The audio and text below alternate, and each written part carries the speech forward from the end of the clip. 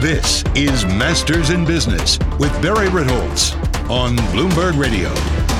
This week on the podcast, I have an extra special guest, and strap yourself in because this is going to be fascinating.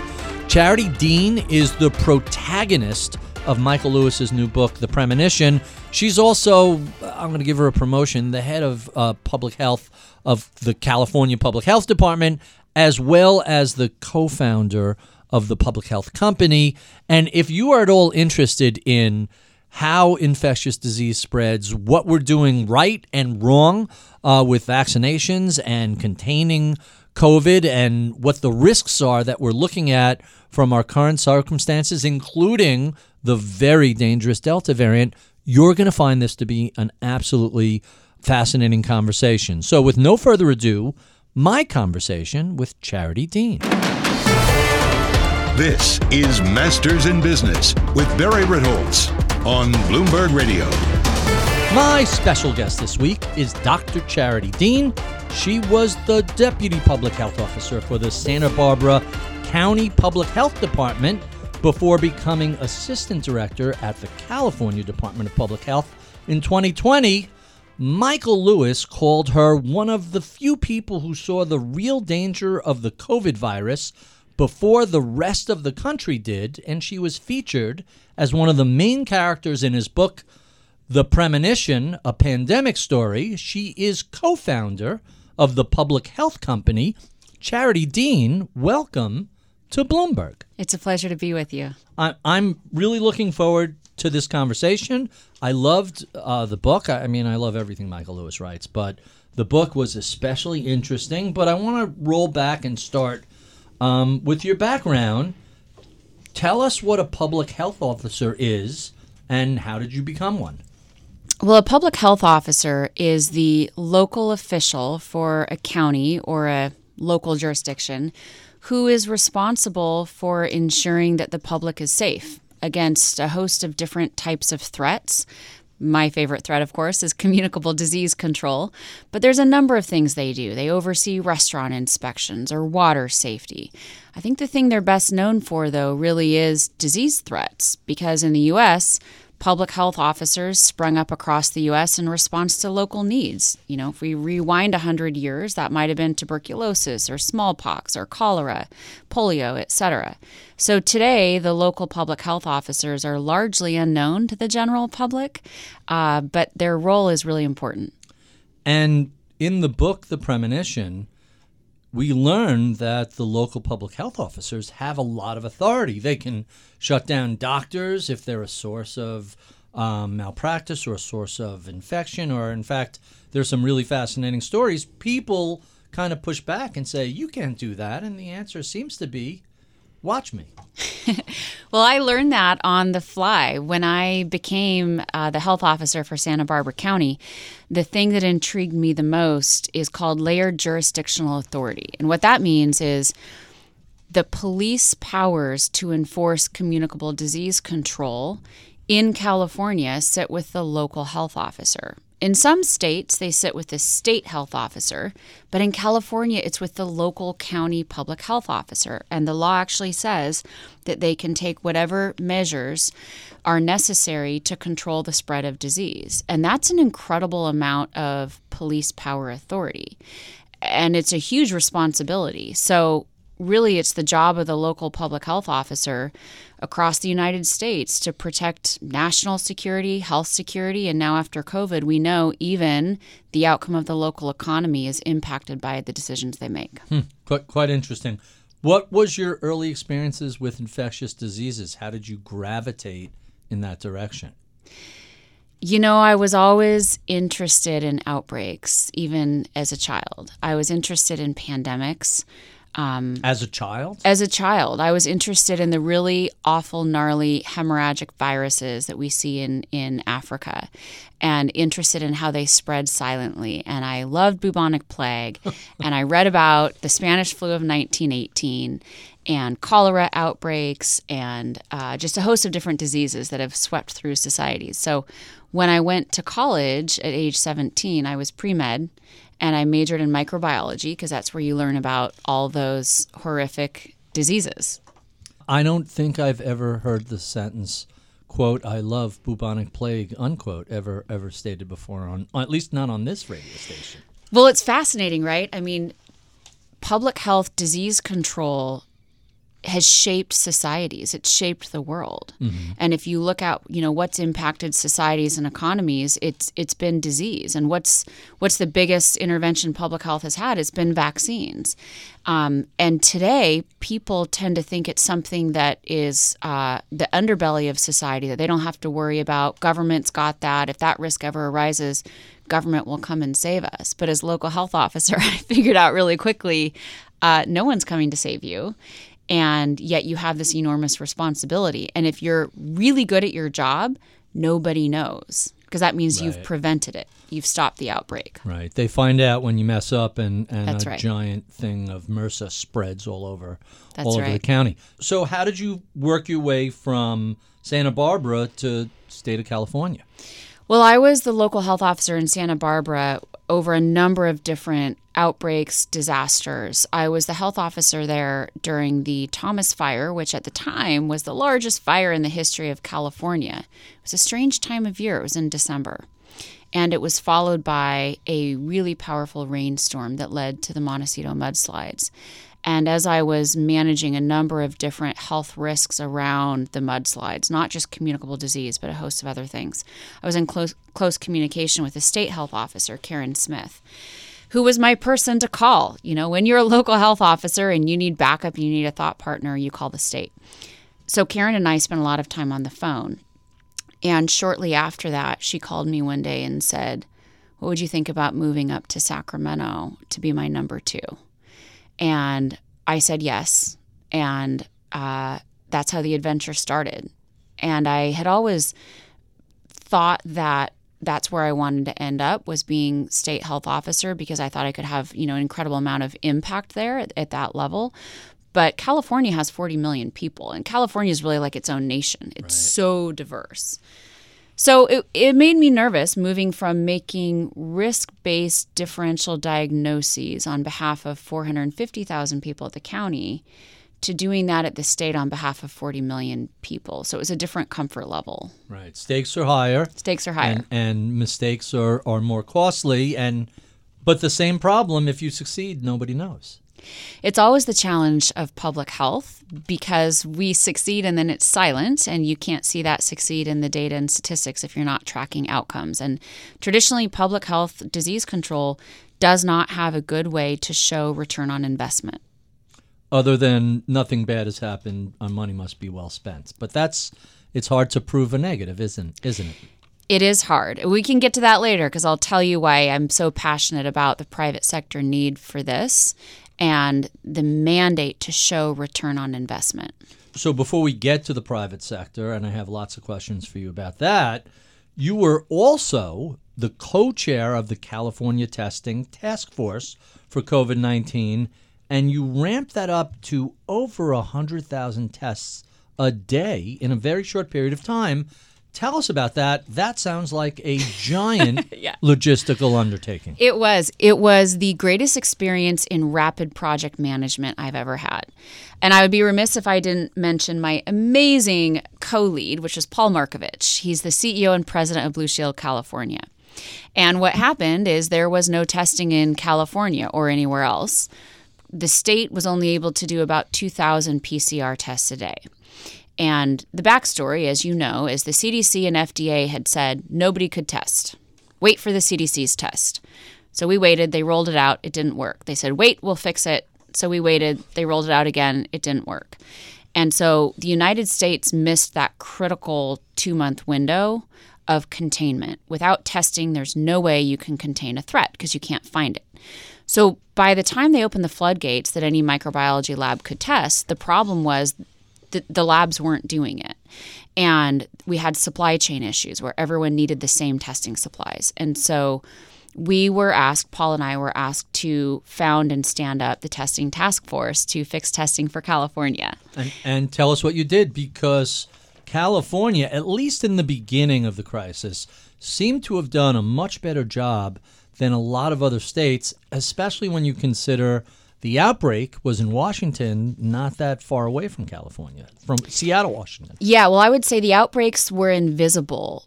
Communities in California were burning up with COVID. It's just math and microbiology. I was whiteboarding it out, at home on my whiteboard. I knew exactly how many cases I thought there were. The problem is we couldn't detect community spread without testing. And so Paul and I put together a plan. Essentially, I'd break it down in terms of supply and demand. We were doing 2,000 tests a day. Our objective was to get to 100,000 tests a day. We ended up blowing through that. We got to about 140,000 tests a day much sooner than we thought we would. And so the supply part is you need to actually have the testing. You need to have testing locations throughout the state. And the demand part is you need people to show up and get tested. And so we broke it down into project management. We had task forces and work streams, and we had daily stand-up meetings twice a day. It was 18 hours a day, sprint, for about 12 weeks.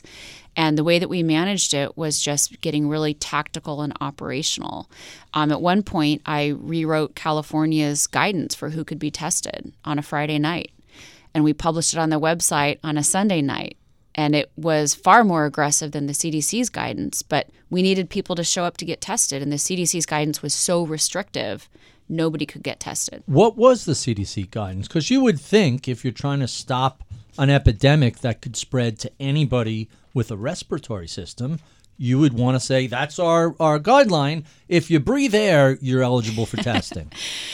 That's right. That's what it should have been. The CDC's guidance was very restrictive at that time. You had to have symptoms. You had to be in certain risk categories. That's exactly. Too late. And so from a practical public health standpoint, the CDC's guidance was literally counterproductive to public health. And so looking at what we need to do, we have to test essential workers. Obviously, they're on the front lines. And so putting it in buckets that made more practical sense. Prioritizing. Yeah, prioritizing them is really what drove people into the testing centers. And so in parallel to that, we set up, over the course of 2 weeks, we stood up 80 testing centers across the state of California, which is a big state.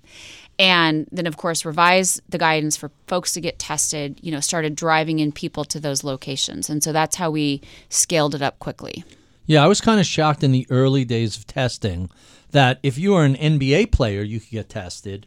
But if you were a grocery worker making deliveries into people's houses, if you were literally going from place to place as a supercarrier, you couldn't get tested. It made no sense early days. That's right. It was bonkers. And that's why the United States failed at containment.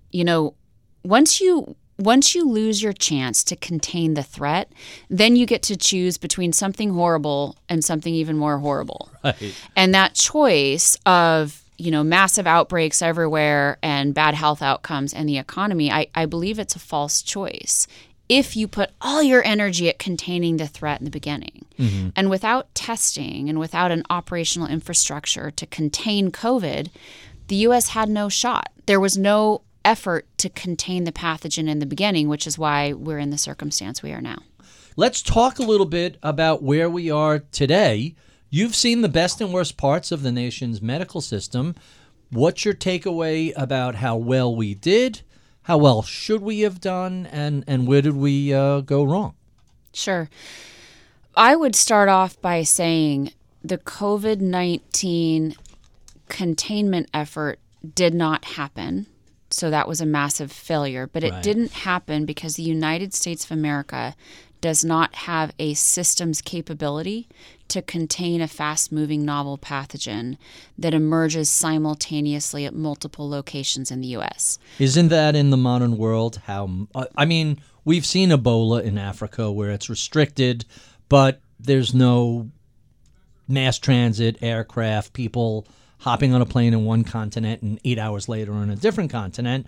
That's a very different world and economy, but in a modern interconnected economy, isn't that how things are going to pop up? There's going to be the first super spreader can seed a million people pretty quickly.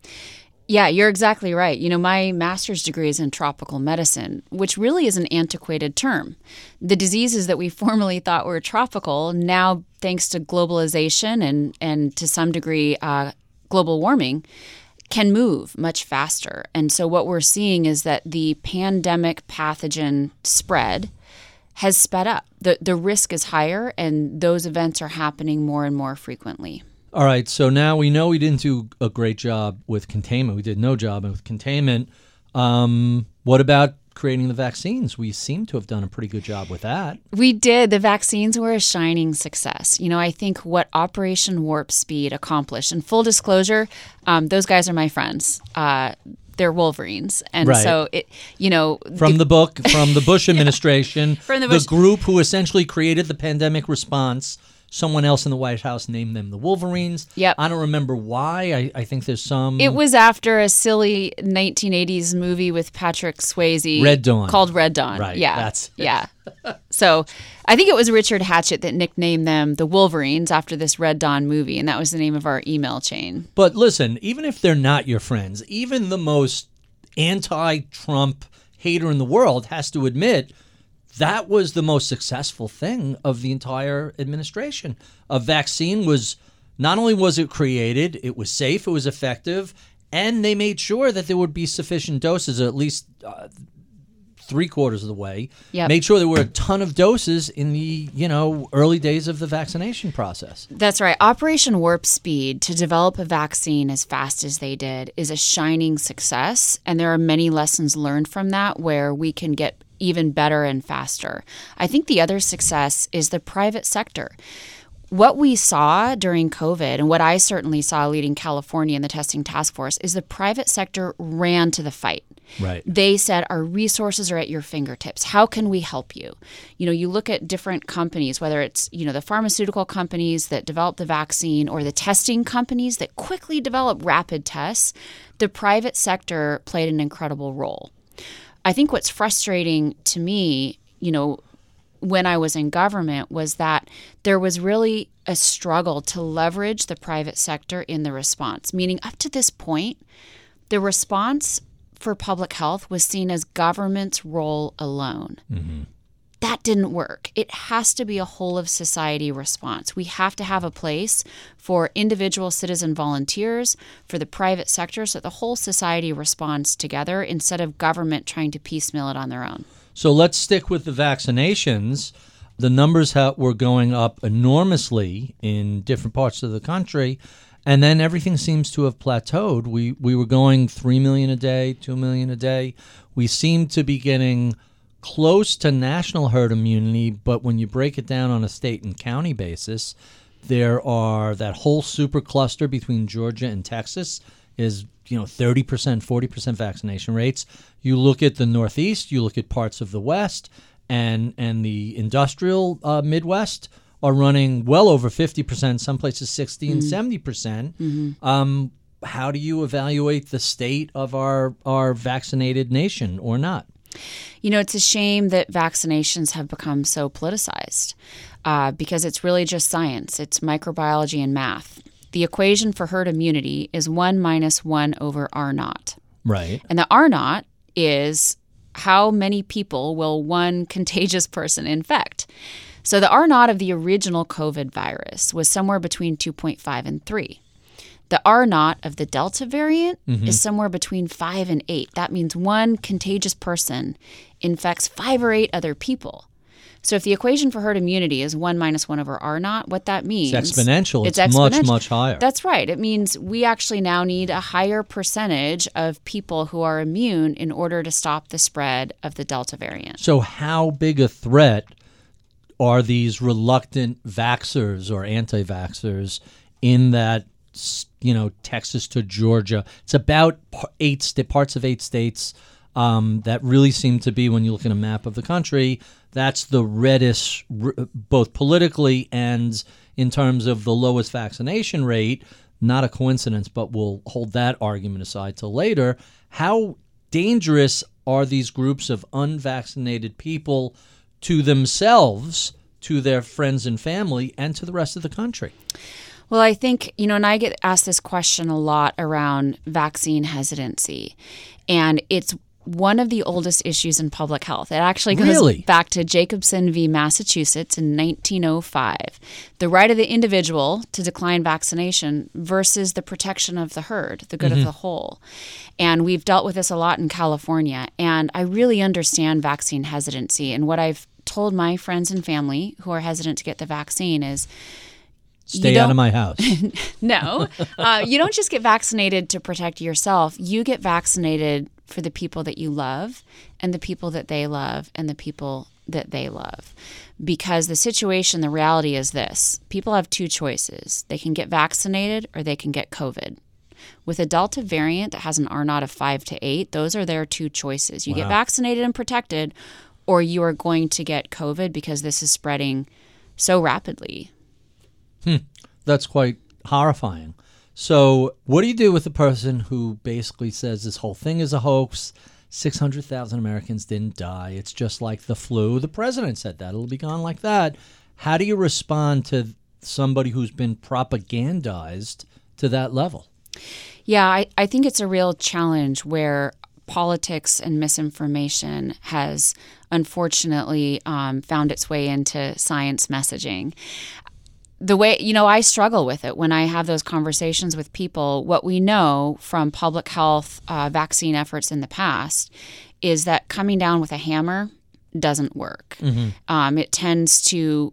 Unless you're more literal than... with an actual hammer? Right. Coming down with a metaphorical hammer. Yeah, Put your it doesn't hand work. here. I think the carrot works better, which is explaining to people that... Protect grandma. That's right. Protect grandma. That's worked incredibly well in Mexico, which is a different set of cultural values than we have, where the message of protect grandma really, really works. Mm-hmm. In the United States, what we know works more is protect the vulnerable children around you, protect the vulnerable people around you. So I don't know. I mean, it's a hard conversation with people that are vaccine hesitant today. But they need to understand that Delta variant is spreading so quickly. And it's just the variant of the day. There will be additional variants that emerge. That's only the fourth letter. There's more coming. Exactly. I trust the behavior of this virus far more than I trust the predictive behavior of people. Why? Pathogens do exactly what we know they'll do. I love studying pathogens. I love outbreaks. I love Darwinian front lines. Competition, and they're going to get better and better at infecting their hosts, because if they don't do that, there's a reason the Delta variant is dominant. It's pushed aside the previous variants. That's right. The virus is going to mutate, and it's going to spread, and it's going to mutate to spread. So, of course, we see a strain of the virus that spreads easier. It won't be the last strain. There will be more. It will continue to mutate. That's quite amazing. And what about the chip that Bill Gates is putting in the vaccine to track me and my iPhone, which I always find hilarious? They're concerned about being tracked, but this literally tracks everywhere you've been. How do you respond to that sort of stuff? My 14-year-old and 12-year-old every now and then will send me some videos that they see circulating online that have conspiracy theories. And I watch them, because I want to understand why people are scared and hesitant. And I think it's important not to discount their fears. Mm-hmm. At this point in the pandemic, people don't know who to trust. And instead of discounting them, the more interesting conversation to me is, how might we, as one united country, build the kind of system, solution, and leadership that a whole of society would trust? Even if they have different political beliefs, red and blue, extreme sides of the aisle. So I think it's really a systems failure of government institutions in this pandemic response that we're at the point where people are so politicized that getting a vaccine or not, which is just pure science, is now made out to be full of conspiracy theories. Right. I saw a hilarious cartoon this weekend. If we would have had Fox News in the 50s, we'd still be fighting polio, which is kind of amusing. Let's move past vaccine hesitancy and talk a little bit about where we are today, about whatever the next pandemic is going to be. Are we better equipped now than we were in 2019 to fight an upcoming pandemic, or do we still have the same systemic problems that were revealed last year? We still have the same systemic problems. Look, the United States and companies and government have essentially duct taped together a response to COVID with individual vigilance and individual heroic efforts. But neither of those are an effective strategy in the long term for managing what we now know is an existential risk to the U.S. economy. And so if a different pathogen threat were to occur today, we are no better prepared. And that's what I'm really focused on. Again, not just for private sector or for government, but as a whole of society response. What are the system solutions for the country to contain a fast-moving novel pathogen that occurs simultaneously across the U.S.? And so what can we do? What should we be doing? Well, there's a number of approaches. They certainly include intelligence, leveraging everything, all the technology that we have in Silicon Valley has not hit the public health system. And in disease control, largely the decisions and the operations are done manually or by individuals. I was the individual doing that. And so there's an incredible opportunity with Silicon Valley innovative technology to apply it to disease control. There's also the operational aspect of it, meaning looking at local public health departments. They are the frontline generals. They're on the ground. You know, my job, as Michael describes in the book, was to control disease by all means necessary. So operationally as a country, I really think it's important that we rethink who's doing the frontline operations. Do they have enough resources? And do we have a way to quickly get centralized intelligence out to all those people? Right now, the way they share information is fax machines and emails and phone calls, and that cannot move as fast as the pathogen. Well, I guess you can't fight pandemics in the 21st century with late 20th century technology, right? That's right. The pathogens are moving faster, and so we have to develop systems that can move even faster than the pathogens. And you know what I was inspired by was watching Twitter and how fast rumors can spread on Twitter. In January 2020, that's where I was going to look for intelligence from Wuhan. Really? Yeah, I was watching, video feeds and information on social media, and I realized Twitter moves faster than the actual virus moves. Things go viral on Twitter faster than the virus goes viral. I'm going to confirm what you said because I have a vivid recollection of when Osama bin Laden was killed by the U.S. Special Forces. That first was revealed to the public by some local who was describing what was happening on Twitter. Go back and recall, that was the first confirmation about helicopters, about an assault going on, and then subsequently we everybody else put the pieces together. But yeah, the speed of Twitter. Twitter is the new. Yeah. When they used to talk about in the stock market the tape. Twitter's the new tape. It crosses Twitter before it crosses anything else. Yeah. And even though it's oftentimes spreading misinformation, especially around things like vaccinations, and that's something that we really need to address. The truth is, the speed at which information goes viral on Twitter is what gave me hope that Silicon Valley technology can revolutionize disease control to move faster than the pathogen, because that kind of technology exists. So let's talk a little bit about your new venture, the public health company. The mission is to protect business and communities from infectious disease. That's quite an aggressive mission, isn't it? Absolutely. And what inspired me leading the COVID response with amazing humans in California was that the private sector was experiencing what I had experienced as local health officer and as state health officer, and that is no one's coming to save you. When there's a disease outbreak, you have limited intelligence, sketchy information from scattered sources, but you have to make an operational plan. And not making a decision is a decision. In other words, you're damned if you do and damned if you don't, and you've got to pick. And I was amazed how the private sector businesses ran to the fight. They wanted to do everything they could to help, but they did not have the tools. They didn't have a public health department inside of them. Some of them had duct taped one together and were really left having transferred the risk management of infectious disease to local and state government, who were overwhelmed by the pandemic. And so by May or June of 2020, I couldn't stand it anymore. I knew what needed to happen. I knew that Silicon Valley technology could revolutionize infectious disease risk management, and that the tools, the way that I thought about risk and the differential diagnosis and the operational plan, all of that could be revolutionized by tech. And why weren't we putting that into scalable software? And honestly, there was nothing else I could do with my life, by July, August, than to launch that effort. And so really our mission at the Public Health Company is we are building those solutions in technology to democratize access to risk management of infectious disease so that private sector businesses, globally distributed enterprises that deal with infectious disease all the time, that they have that kind of expertise at their fingertips. So how is this set up? Is this going to be like a .org and a philanthropic organization? Are you setting it up like a consulting firm? Or do you want this to become a scalable technology, an app that people can buy and use to manage their own prevention of infectious diseases?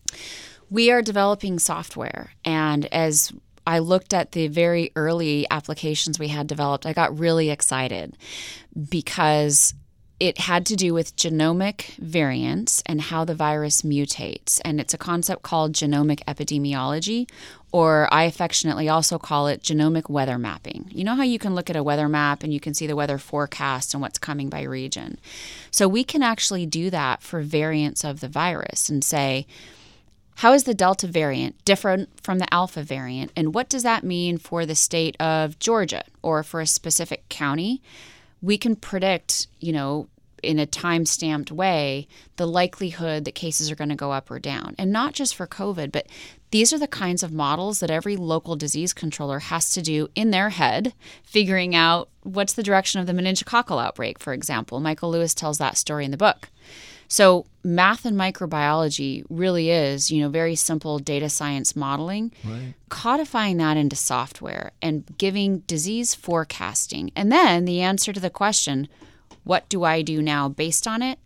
Handing that to someone in a way that is simple, accessible, at their fingertips is an incredible need, and it doesn't exist.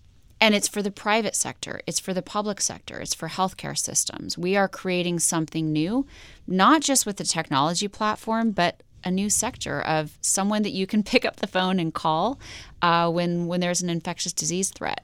So what's the company going to look like in terms of a product? Will I be able to get an app on my phone and get alerts that, hey, the region where you are is now showing an uptick of infections and take steps to protect yourself? Or is it going to be more for the private corporate sector? Tell us what the product is going to look like. Sure.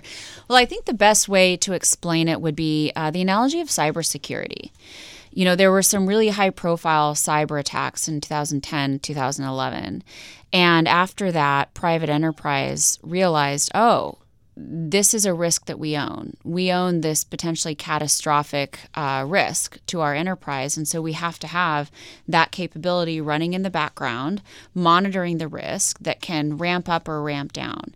And so the quietly humming machine in the background of cybersecurity is a perfect analogy to what we're creating, because really, as a tech-enabled service, we are scalable software, but we are humans behind it. I would argue the best humans in the world. Carter Mesher and Joe DeRisi from the book are advisors to the company. I talk to those guys every day. We're codifying that thinking and those tools into scalable software in a way that we can help a business in an ongoing way manage the risk, the potential threats in all geographic regions, but then help them know what do we do practically, tactically, operationally for our business. Quite intriguing. So for lack of a better word, your logo is prevent, detect, contain. Explain what those three words mean in terms of providing a shield for the private sector or the public sector against an infectious outbreak. Sure. So I would start with explaining it by the most important skill is index of suspicion. So for any doctor or for any frontline public health officer, having an index of suspicion means you've gathered data from all the sketchy sources, maybe which are somewhat unreliable, but taken together, it gives you a sense of the direction things are headed. So that's infectious disease modeling and certainly can be codified into software. So being able to look at disease forecasting and predict what the potential threats are, having a plan of action of how you're going to prevent that from happening, and then being able to detect it, testing, looking at the different capabilities we have. From what we've seen in COVID is fast development of rapid tests. The rapid tests that have been developed by the private sector are incredible and are very, very good. And then containment. Like I mentioned before, containment is where all the effort has to be for the government, because the risk of failing at containment, as the United States did in 2020, means that then we have to make these awful choices, that impact the economy and impact health. And so for our clients, both government and private businesses, really the value proposition is the ability to have disease forecasting, take action based on it, decrease your risk, and find that balance between continuity of operation and the health of your employees, the health of the community, and knowing that that brand has a safe environment. And from what I've read, this is more than just the germ of a startup idea. This is a real company that's funded, that has clients. Tell us a little bit about where you are in the growth curve of the public health company. Sure. Well, my archetype is a public health official, right? That's what I had been my whole career. And I jumped from being a health official of a state, the largest state, to learning Silicon Valley in business and understanding the pain points of the private sector and of governments and of healthcare systems and architecting a technology-based solution. It has been an adventure. And what has happened is our partners in Silicon Valley have rallied behind the public health company. Mm-hmm. And our seed funding was in the spring. I'm thrilled to have partnered with Venrock. I was introduced to them by Todd Park, who's on our board of directors and was really a thought partner to me as I founded this company. And he introduced me to Venrock because they are very thoughtful at the kind of partnerships that they have around tech-enabled services and healthcare IT companies. And so it's been an incredible growth curve for me and learning curve. And we have about 20 employees right now at this point. Actually, as of recently, I believe the number is about up to 25. We are growing and scaling fast to build out these capabilities in software. And if memory serves, Venrock has been around for quite a while, haven't they? I believe since the 1960s. Right, one of the older Silicon Valley companies. Yeah, they were one of the first. And, partnering with them has been incredible. For me as a first-time founder and first-time CEO, I have a ton to learn. And doing that in partnership with someone who is so well-versed in this and has a lot of experience has been incredible. And tell us a little bit, what is an index of suspicion? It sounds so clandestine. What is an index of suspicion? An index of suspicion is if you told me I have a 19-year-old college kid that has meningococcal disease and lives in a fraternity, my next thought is, well, I generally know how fraternity social behavior goes, right. And I know there's probably a lot of cross-pollination, so I suspect there are, grab a whiteboard and a pen, 12 other cases currently that are undetected. And that immediately informs the action that I take. So an index of suspicion is having a strong situational awareness of the environment, knowing the pathogen and how it behaves, and then doing the math and microbiology to figure out very quickly what is the risk this is about to get really big. How contagious is this and how bad is the outcome for that disease? That's right. Quite interesting. There's a quote from the book that I grabbed that I really liked, which was, quote, "What scares me the most is our ability to respond to a new pathogen, maybe one we've never seen before, or an old pathogen like influenza that's mutated. We know we have to be prepared for that." Are we prepared for that? I do not believe that we are, and that's what motivated me to launch the public health company. Because unless we have a technology platform that can move faster than the pathogen, we will never be prepared. Quite interesting and frightening. So when you got the finished book, and then I want to circle back to how you met Michael, but when you got the finished book, what was it like reading about yourself? How surreal was that experience? It was really painful because I'm a fairly private person. I've been a government official my whole career. And to see my life story in print in a book was shocking. And it's also really hard to read about yourself in print. Huh, that's kind of interesting. So let's circle back to the beginning. How did Michael Lewis find you? You know, he texted me randomly out of the blue, and I had never read a Michael Lewis book. I recognized his name. I was going to say, I assume you kind of know who he is. Kind of. I recognized his name. I mainly knew who he was because my friend DJ Patil had told me about the fifth risk and that process of being in the fifth risk. And so... Wait, let me just stop you here. Moneyball, the movies, Moneyball, The Blind Side, The Big Short, these were all pretty big movies. Certainly, The Big Short was a giant movie when it came out. No, not your cup of didn't catch your attention. The Big Short was not a giant movie for internal medicine microbiology docs. That's fair enough. So, let's just say I had seen The Blind Side and I loved that movie, but Charming. I certainly didn't remember who wrote the book. Should I be saying this publicly? No, you could say that. I had never read a Michael Lewis book. I recognized his name mainly because DJ Patil had told me about his experience being in the fifth risk. But, Michael texted me on that first phone call. I said, I'm happy to speak with you. I Googled him. On that first phone call, he said, "Who are you?" And I said, "What do you mean?" And he said, "Well, the Wolverines and Red Dawn said to speak to Charity Dean, and he'd contacted DJ and Todd Park, and they said talk to Charity Dean, and then Joe DeRisi at BioHub he said, I've never heard of you, and I thought, well, okay, I've never heard of you. Yeah, okay, that's fine, but it was a funny first conversation. In fact, it started off the first 2 minutes. I said, Michael, I know I don't know you, but I've got to make a 51-49 decision. Have you ever had to make one of those? And he said, well, I'm making one right now. I'm deciding whether or not I'm going to write a book. And so we talked through the 51-49, meaning you have a 51% certainty. And how brave are you going to be? Are you going to pull the trigger? It's a coin flip, essentially. Right? Yeah, so we talked through the decision I was making and the decision he was making.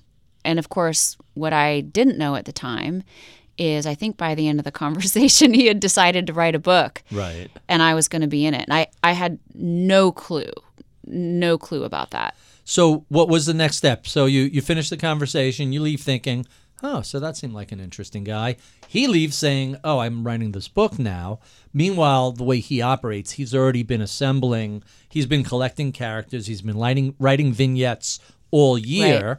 He sees a thread that connects all of these together, and suddenly there's a full narrative. What was the next step with him? How did he proceed from there with you and the rest of the characters in the book? Well, what I didn't know at that time, and he told me later, is before he even called me, he had an entire file with my name on it. Everything I'd ever done, anything that was out there publicly about me. And it makes a ton of sense because as he asked me questions and, would come interview me and talk through how the public health system works or microbiology or my own story, he already knew the answer to some of that about me. And so I think he was getting to know a potential character. I was clueless when he asked if I would be willing to be a character in the book.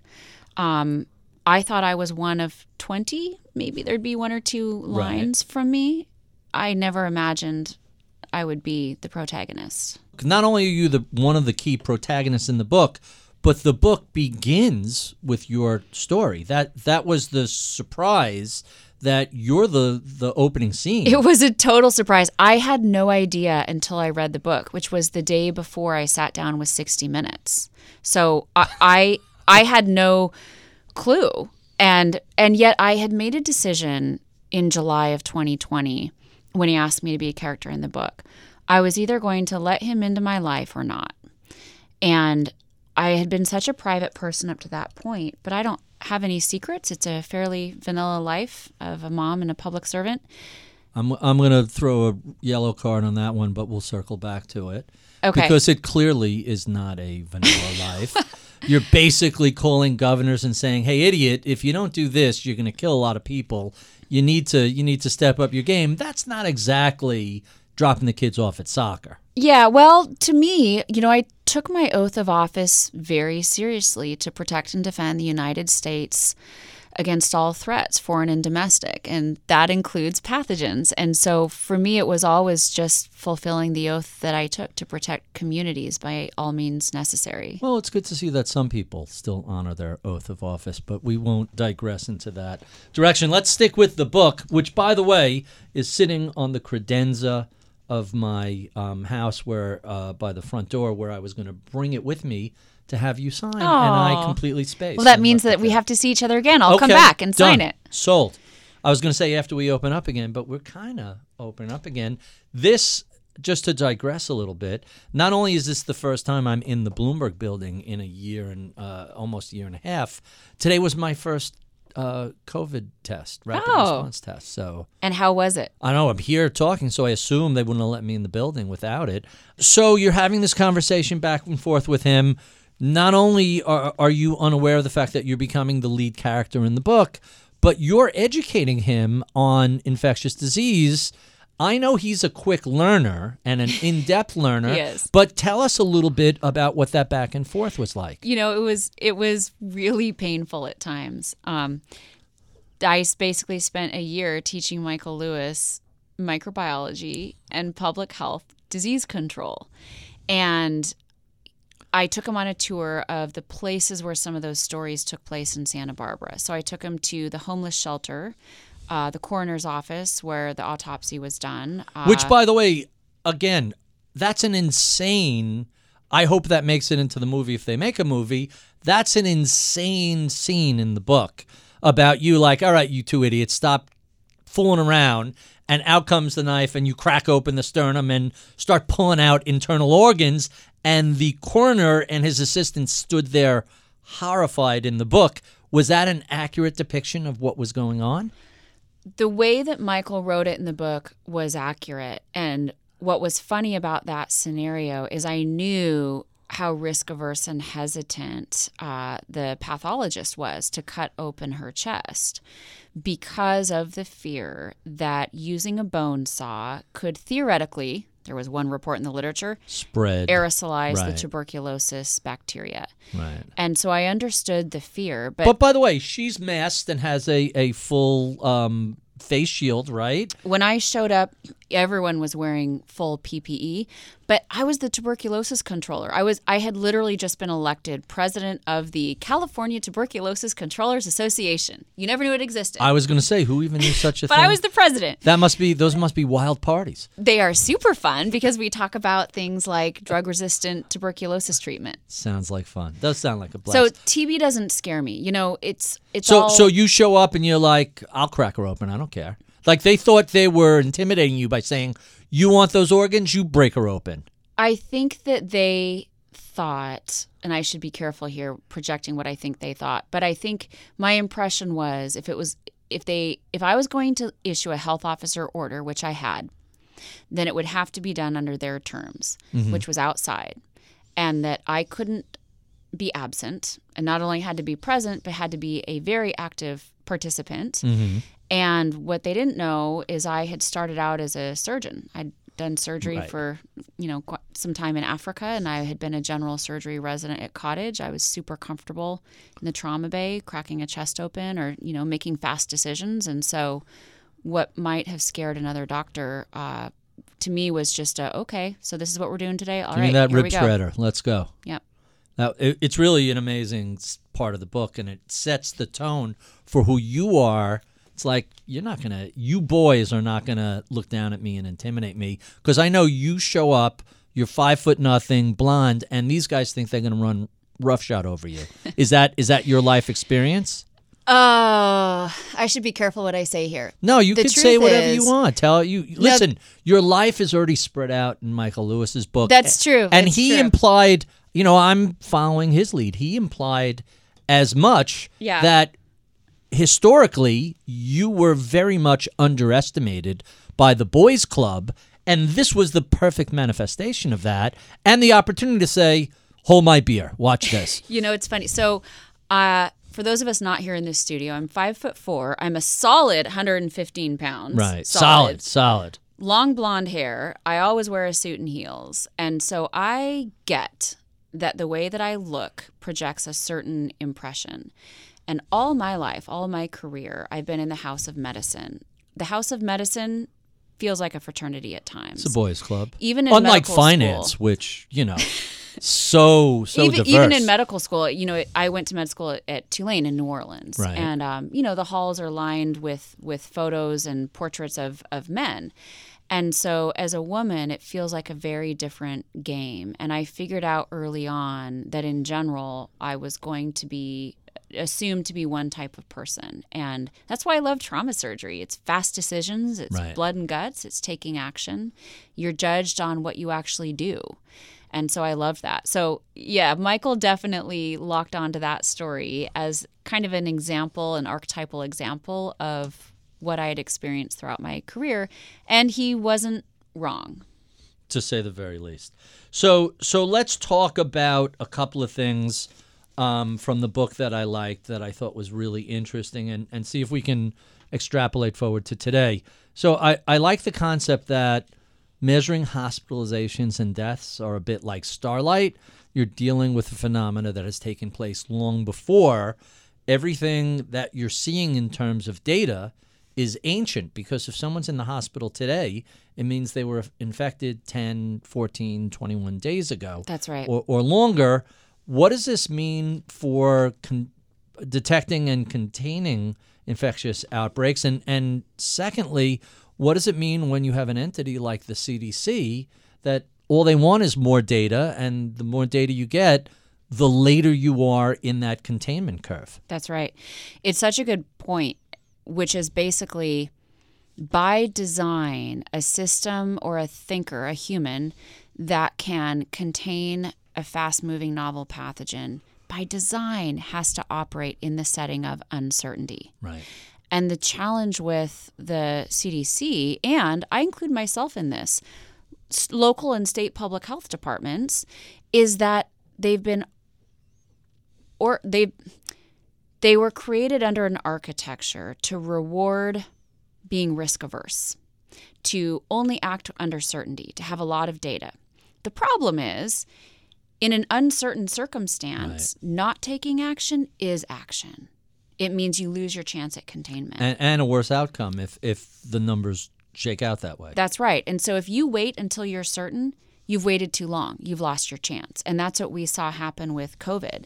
There was no effort by CDC, states, I would say locals, but there really was an effort by some locals to contain this when we had the chance. And the reason is that an institution that needs 99.9% certainty, by definition, it will be too late, Right. too late to act. So let's talk about states. What states got it right?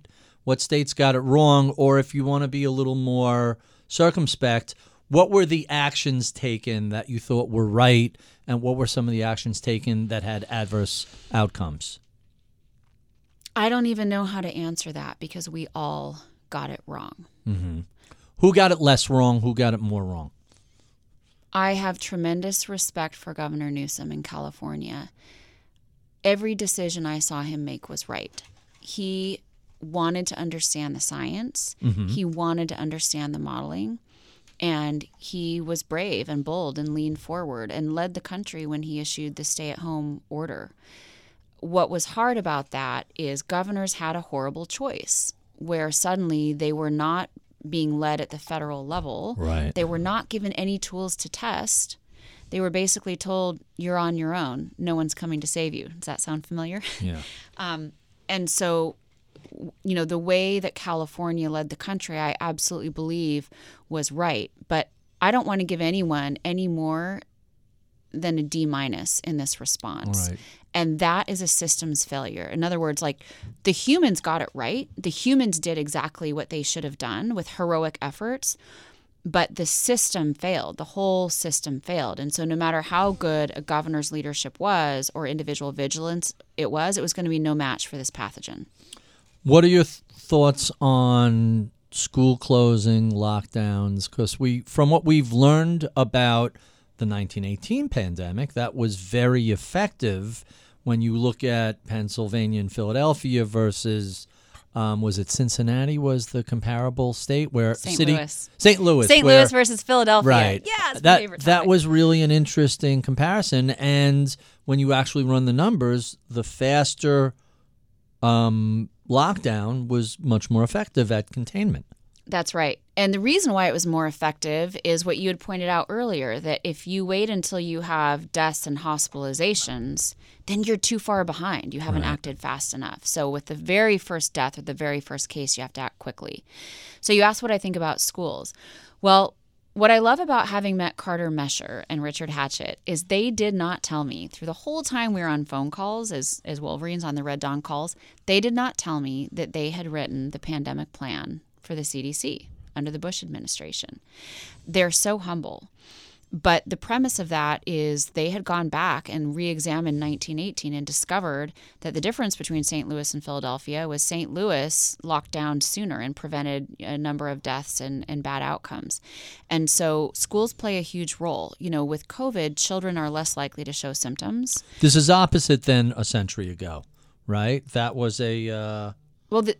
So the pathogen is different in that the Spanish flu of 1918, not to get too wonky here, but the death curve looked like a W.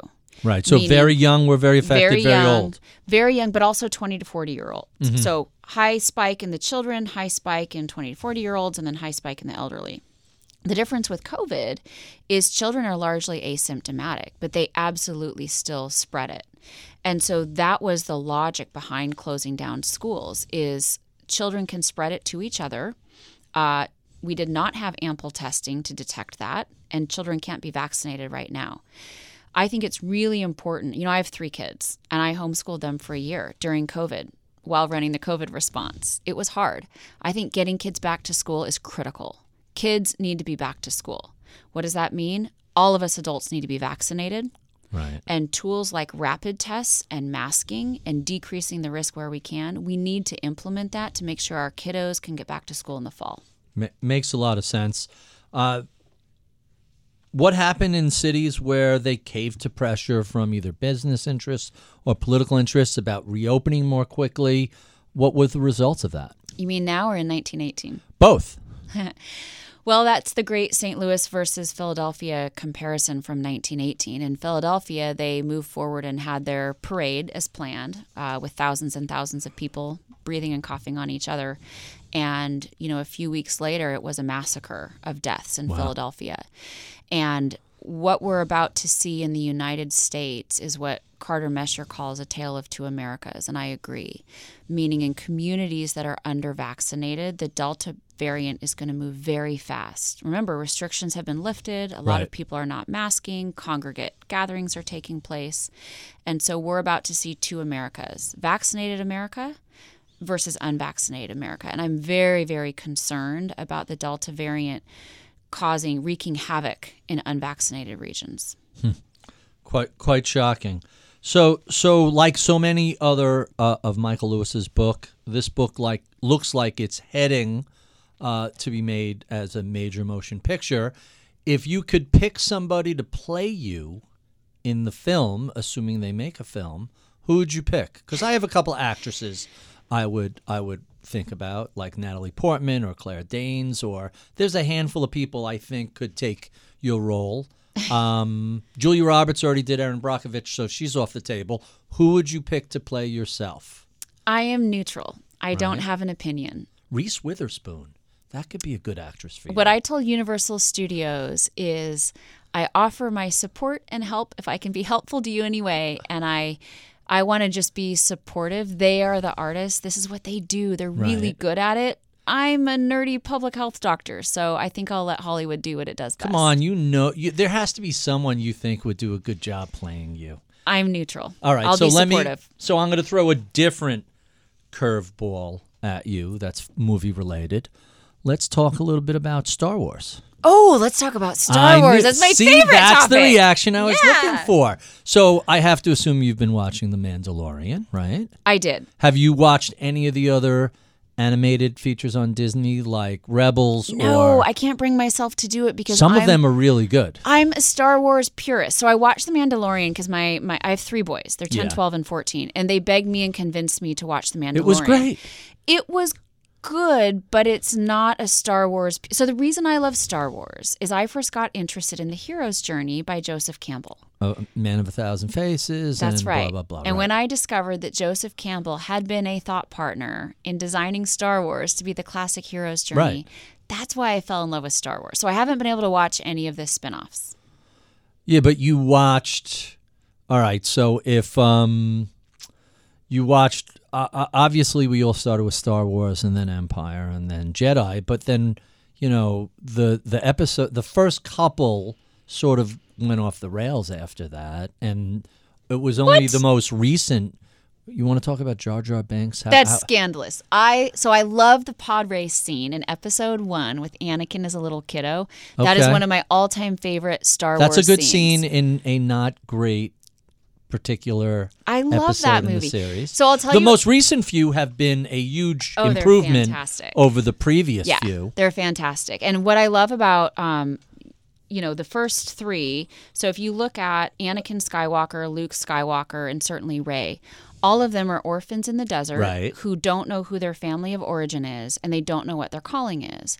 And I think that resonates with every human, of groping our way in the darkness to figure out who am I and what am I supposed to do on Earth. I love how animated this makes you. I can't get you off the fence on who should play you.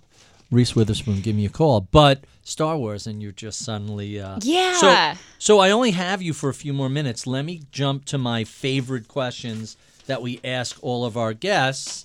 And speaking of Star Wars, tell us what you're streaming. What are you and the boys watching during lockdown on Netflix or Amazon Prime besides The Mandalorian? Oh, I nothing. Nothing. That's not the answer you want. No, I don't. I'm just curious. It's Okay, always so a. you want it's the real always- answer? Yeah. Listen. It's always a curiosity when you find out that someone Yeah. who studies infectious disease loves Star Wars. That sort of stuff is. So honestly, during lockdown, like your boys are not watching The Crown. I'm no, they're not assuming. watching The Crown. The question over dinner is which Star Wars episode are we going to watch? But you don't watch. It's been a year. You're not watching a different Star Wars every night. Episode 7 about 56 times, to the point that my kids say over dinner, "Mom, it's not episode 7. We're not watching that again." And so we do watch Star Wars a lot. That's frightening. Yeah. All right, so let me go on to the next. Sorry, that There's gotta probably be wasn't what but you it's wanted. Star Wars or it's We watched The Mandalorian. okay. Oh, we watched Stranger Things. We repeated Okay. season 1 of Stranger Things because Right. it's so good. We love Right. Stranger Things. I think that's it. That we pretty much we stick to the same stuff. Yeah. I'm going to make a recommendation for you, but I'm drawing a blank on the name now, which is pretty awful, and I'll circle back. I with also make them watch any movies about Altered Carbon. Did you see Altered Carbon? Altered Carbon. No. It could be the best sci-fi series I've seen this year, and Okay. that includes. Well, The Boys might be a little too gross and violent for you. I don't know if that. Oh, we don't mind gross and violent. Oh, I generally Well, avoid certain other categories, but gross and violent is fine. Well, there's some sexual stuff in it, but it's mostly just what happens if superheroes are corrupt corporate players Ooh. is the theme on that. Oh. It's from a graphic novel. And if The Boys is a little too grisly for you, Umbrella Academy was really interesting, and the same orphan theme runs through that as Star Wars, which was kind of interesting. There's a ton of really interesting sci-fi that have come out. But Altered Carbon, it's 2 seasons, and it's just... everybody I've recommended that to has come back and said 5 stars. It's just so good. Okay. So, and I'm a Star put it Wars on the fan, list. so I'm going to tell you, if I'm going to make one rec, that's the one. Let's talk about your career a little bit. Who were some of your mentors that helped shape and guide your career? When I was at Tulane, I decided I wanted to do trauma surgery because I was working with Norm McSwain. And Dr. Norm McSwain was a famous trauma surgeon at Tulane, and I absolutely adored him. And even though my path ended up twisting and turning into public health disease control, the way that I think about taking fast action, cut the patient open, a lot of it goes back to Norm McSwain. The other mentor was Dr. Steve Jose, who is an infectious disease doctor that Michael Lewis talked about in the book. And he trained me how to think about infectious disease. And so it was really the combination of, the fast scalpel of a trauma surgeon with the critical risk management of an infectious disease doctor that shaped how I manage outbreaks. Very interesting. Let's talk about books. What are some of your favorite books, and what are you reading right now? Sure. Well, I'm reading a book by Ben Horowitz called The Hard Thing About Hard Things. And I absolutely love it. I'm a new CEO, and I'm learning fast. And so that book has really influenced my thinking around making hard decisions and doing them sooner. Let's see, what podcast am I listening to? Oh, the podcast I'm listening to is by Reid Hoffman, Masters of Scale. Sure. He interviews really interesting business leaders. I actually met him last week for the first time. And so the Reid Hoffman podcast is really helpful to me to hear from other startup CEOs who ended up being very successful. What were their challenges and strategies in the very beginning? I'm trying to remember the name of Ben Horowitz's colleague, Scott Kapoor, who's general counsel at Andreessen Horowitz, wrote a book on the secret to Silicon Valley, or the secret of venture capital. And it's really just a very smart, basic how-to. Here's what you should know if you're setting up a company, if you're taking outside financing. And it's just written from someone from the inside. So if you like Ben's book, his colleague Scott's book is really that's good to know. Okay. Worth interesting. I've kind of worked my way through half the A16Z crew. They're really interesting guys. Next question. What sort of advice would you give to a recent college grad who is interested in a career in either public health or infectious disease? I would ask them what they really want to do, because if what they really want to do is change the world or protect communities, then they need to think hard about what their career path is. Because becoming a medical doctor, my path was I went to medical school at the same time in parallel doing a master's in public health and tropical medicine. Then did general surgery, then did internal medicine. It is many, many years. And Right. I would tell them to think long and hard about what's the end game, what are they hoping to do? Because public health and medicine is not the only path to accomplishing what they want to. I think people tend to think, I need to become a doctor or get a PhD in public health to make a difference. But there's lots of ways to make a difference that are not as long of a path. Interesting. And our final question, what do you know about the world of public health today that you wish you knew 25 or so years ago when you were first getting started? Sure. Well, I'm 43 years old, so 25 or so years ago would put me at, 18? 20. Let's call it 23 years ago, though. So when you were first thinking about public health and what insight do you have today might have helped you when you were just getting out of medical school? I wish I'd known that I was just as smart, that a poor kid from rural a poor kid from rural Oregon that grew up on government assistance with parents that didn't have college degrees could not only be just as successful, but could absolutely lead a public health department or lead an entire state. I didn't know that then. I was very intimidated by my classmates who came from wealthy families and Ivy League colleges, and I didn't.